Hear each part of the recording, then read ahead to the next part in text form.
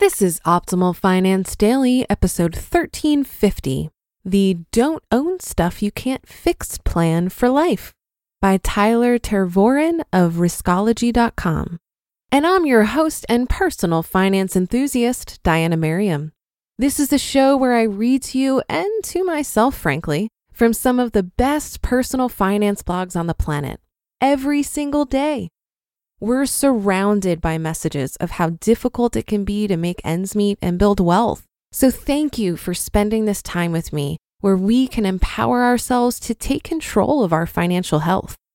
Typically, you'll hear Tyler of Riskology narrated over on Optimal Living Daily, but this one's a good fit for this show. So with that, let's get right to today's post and start optimizing your life. The Don't Own Stuff You Can't Fix Plan for Life by Tervooren of Riskology.co.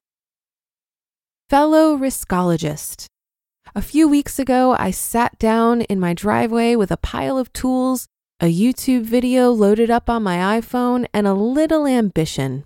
I was ready to take on the task of changing the bearings on my Subaru. It was a bear of a task. 1 full day, 5 bashed knuckles, 2 trips to the machine shop. But when the dust settled, I emerged victorious. Total cost, $160. Quote from 2 separate mechanics, over $800. That's $600 straight to the bank and no waiting around on someone else's schedule. Cha-ching!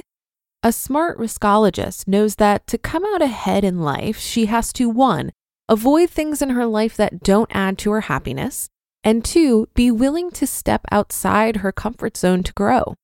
But most people are not smart riskologists. Instead, they operate exactly the opposite.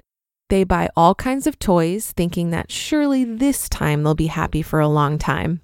They spend all their money on vacations trying to escape the life they've built instead of building a life they don't want to escape from. And worst of all, they come to rely on all their toys as part of their daily life. When they break, they have to bust out the credit card to either buy a new one or pay a professional to fix it for them. But does it have to be this way? Of course not. Read on to learn a better way. Look around. What currently owns you? Take just a second right now to inventory all the expensive things in your life that you own and rely on every day. It's probably not that long. Here's mine. A 1-bedroom apartment, Apple MacBook Pro, this website, Apple iPhone, Subaru Outback. Now ask yourself, of the things on your list, how many could you either make or fix yourself if they broke? The apartment is no problem, even though I rely on it more than anything else in my life. I've been doing minor electrical, plumbing, and carpentry work since I was a little kid. If something goes wrong, I've got it covered, even though I don't have to because my landlord is responsible. The MacBook and iPhone are covered. In fact, they both have broken several times, and I've always gotten them back online again within a day or so. A set of micro screwdrivers, YouTube instructions, and Amazon 2-day shipping have always come through for me.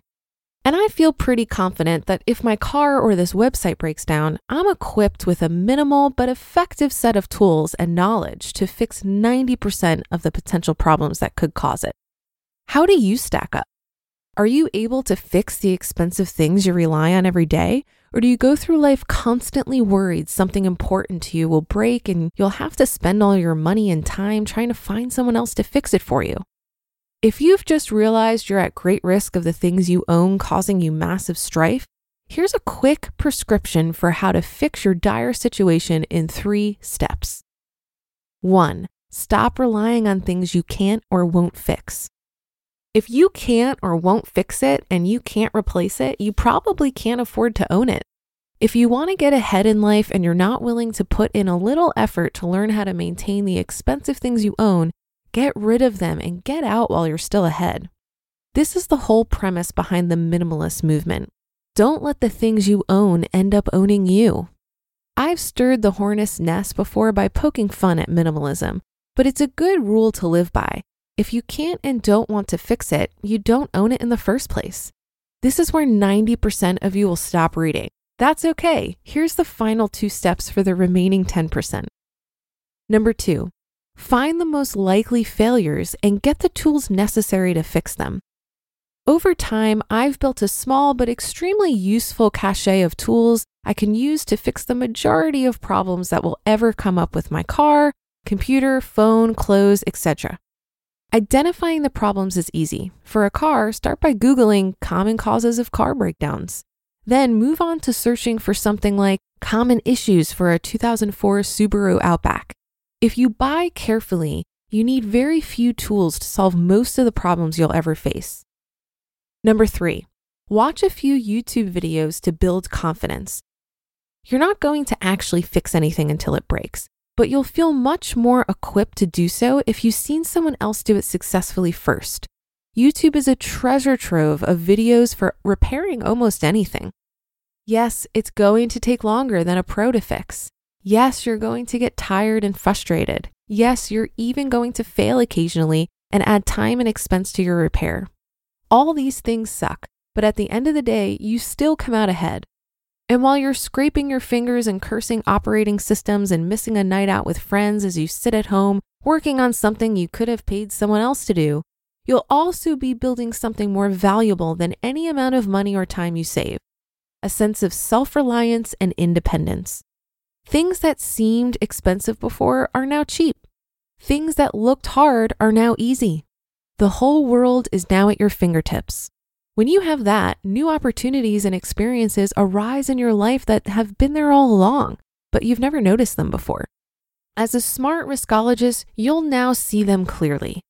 How are you going to put this plan in action this week? You just listened to the post titled "The Don't Own Stuff You Can't Fix Plan for Life" by Tervooren of Riskology.co.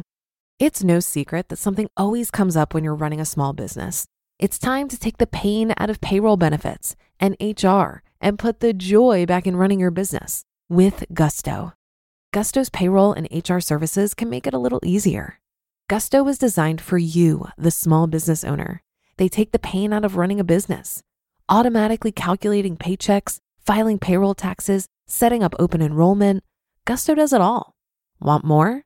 Time tracking, health insurance, 401k, onboarding, commuter benefits, offer letters, access to HR experts. You get the idea. With Gusto, you can focus on the joy of running your business. It's super easy to set up and get started. And if you're moving from another provider, Gusto can transfer all your data for you. It's no surprise 94% of customers are likely to recommend Gusto. 94. Here's the best part. Because you're a listener, you get 3 months totally free. All you have to do is go to gusto.com/OFD. Again, that's gusto.com/OFD. I'm telling you, you're gonna love Gusto. Get started today. I agree with a lot that was stated in this article. It can be very gratifying to build a level of self-reliance, but I'm not sure if it's necessary to be able to fix absolutely everything yourself. So for example, at one point, I thought I'd save time and money by doing my own oil changes. I bought the ramps and all the materials, and I had a friend come over and show me how to do it. Even just getting the car up on the ramps, it became immediately clear to me that I wouldn't be doing this by myself in the future. The risk of driving off those ramps and doing damage to my car just wasn't worth the minimal satisfaction and money I saved by doing my own oil changes. So what's my solution? My boyfriend does my oil changes. He has access to an auto body shop that makes the whole process a lot more efficient.